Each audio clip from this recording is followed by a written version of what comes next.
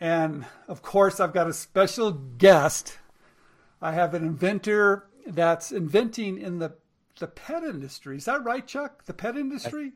That's exactly right. Pets, cats, dogs, fish, ferrets, whatever you got, I invent for them. Now, you've been doing it for a few years now because you've licensed quite a few.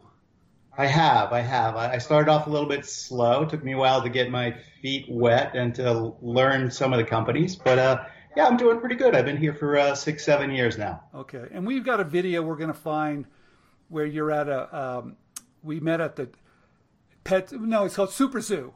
Super Zoo. Yeah, and you were there with your licensing. You guys did a great video. So we're going to do something special today because we never have actually taken a product that was licensed and put it through a test. I mean, we haven't done that, so this is going to be our first.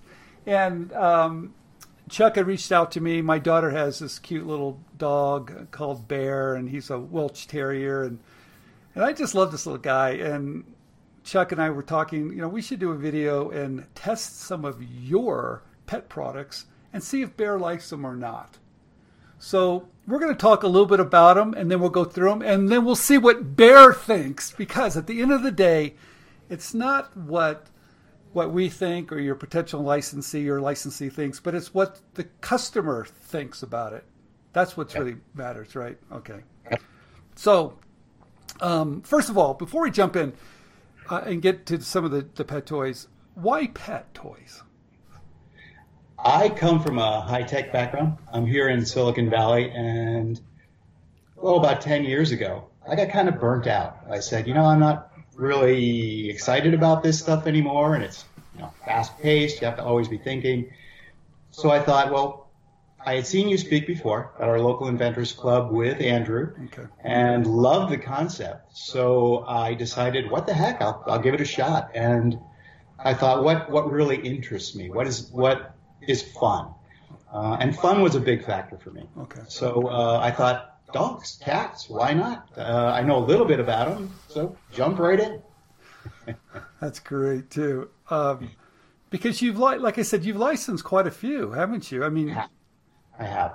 More so recently. I think for me, at least, it took a little bit of while to get traction. Okay. One or two here or there in the beginning, and now probably a couple a year. Okay. Why do you think that is, Chuck? For me, and maybe for the industry, I don't know because I'm only a single data point. For me, it's been getting to know people, getting to know the ins and outs of what's needed in the industry. I think my biggest issue was not understanding that cost is a big factor, durability is a big factor in the pet industry. What's important for a particular industry? Okay, so you have to know the ins and outs, build relationships, look at their product line. We're talking more and more about that because typically inventors like to jump around. Mm-hmm. And I think you have to just learn what the industry is all about. And so let's talk about some of your pet products that you license. This particular one right here. Now, what does it do? I actually have a patent on that, believe it or not. It's a stretchable elastomer band in the middle, joined with a crackly paper. You'd think, oh boy, that's really simple, but no one had thought of that before. No one had patented it. So you pull it, and it makes this crackling noise, and then it self-resets when you let it go. Dogs love it. The issue with it, though, is it's hard to tell what it does on the shelf. Oh, okay. You look at it, and it's like, well, okay, I see a dog, and it's really cool. Yes, exactly. So that does help a lot. Okay. Packaging does help a lot when you have something that's not obvious. Okay. But I think that's been one of the challenges for that. Not that it's selling badly, but it's a challenge. Okay. Well, we're going to let Bear see what he thinks about this in just a minute. Okay. I can't wait. Bear, what do you think? Come here.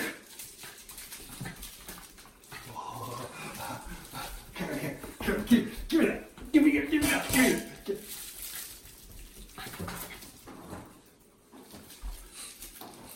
I think we have another winner. Yeah, let's go to the next one because this is a really interesting one here, and it's kind of, I have to say, Bear has loved this so much. It's kind of torn up a little bit because this is like one of his favorites. Yeah. And I was telling Chuck what was so funny about this. You sent these products to me, and I hid some of them in my office. And sure enough, Bear found them, and he would come up to my office and steal them from my office. And he loved it so much. But this one's really different. What is it? What does it do? You shake it, and what happens? You shake it, and it looks really silly, but it also makes this giggling noise if you orient it properly and shake it the right way. Figured it out.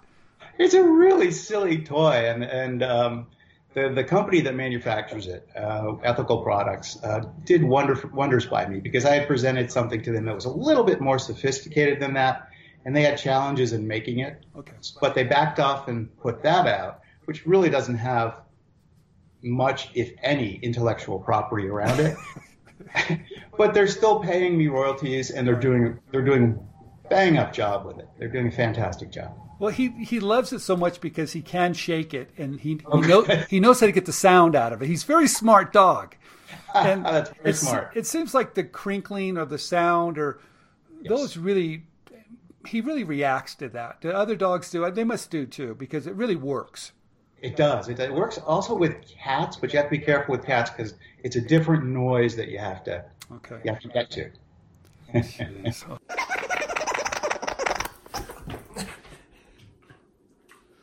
Okay, we got one more. It looks really fun. Let's see what Bear thinks. Bear, come. Wait. Bear. Oh, here. I think Bear loves this toy. So this is a winner. Okay, all right. I want to talk about this because this is very different now. It is. It very much is. That is a chew toy. There's no noise involved. Okay. There are currently 2 characters, that one and a gorilla. Yes. I worked with another inventor on that one. Okay. She came up with a concept of having a treaded chew toy that was flat. Oh. And it evolved from that into a 3-dimensional model, and we engaged 2 different 3D modelers to help us put those together prior to even licensing them. Okay. So that one was one where I invested a little bit of money up front. Okay. And was successful at licensing it. They like it so much that they're making smaller versions for smaller dogs and even maybe more characters. It smells good. Why is that? That's an awesome question. It's got baking soda in it, so it helps presumably clean the teeth. But also, this is very interesting for licensees. There's the gorilla. He's also a treat holder. He's got a hole in his bottom, and you can stick treats inside or peanut butter and all that sort of stuff. Yes, exactly. So this is actually an interesting thing for licensees to consider. That is co-branded with Arm & Hammer. Okay. So the licensee, who is not Arm & Hammer, is Fetch for Pets. But they have a license with Arm & Hammer that says whatever products they put out for chew toys, they can put the Arm & Hammer brand on. So they're paying both me and Arm & Hammer. It's a split. So it might be, it's a split royalty, exactly. And we were able to negotiate a pretty good royalty rate, even in spite of them paying Arm & Hammer as well. Yeah, I like the branding. There's something about it that says quality. And Exactly. And the product feels like it's quality product too. Exactly. One nice thing about it, it's not as durable perhaps as other toys, but it's made of natural rubber, which some people think is a safer product. Oh, that's very good. Now, this is another chew toy that's good for the dog's teeth. Let's see if little Bear likes this one.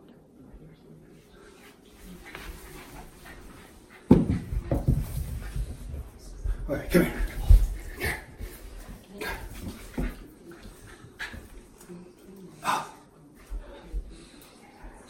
I think he loves this one, Chuck. This is a winner! I remember doing that. So,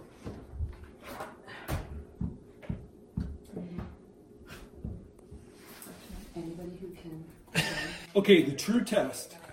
If Bear likes a toy, he brings it back until his in his little den, I guess. And so guess what? Chuck, look at them. They're all in here.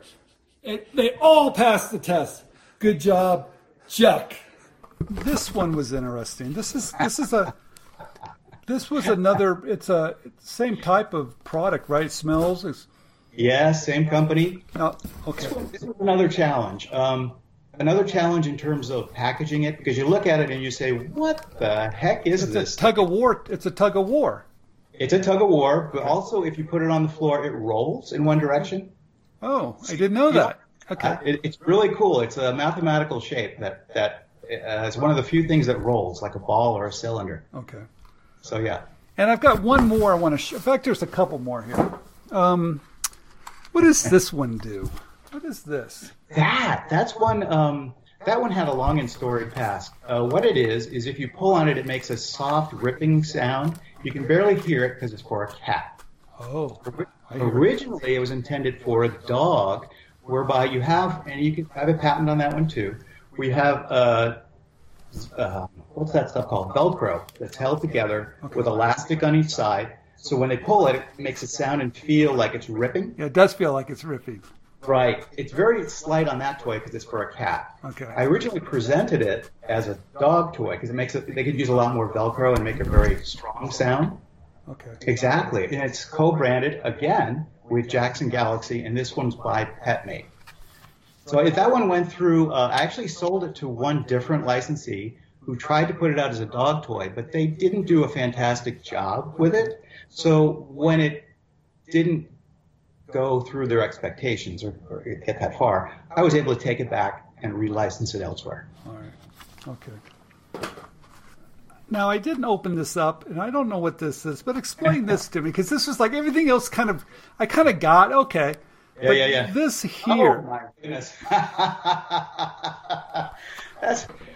That's basically just for people who make things. You know, makers that maker, what's it called? Movement. Yeah. Where they'll make things. There's this thing called a bristle bot, where you take a toothbrush, you cut the head off and put a little motor on the back, and it hops around the floor. Okay.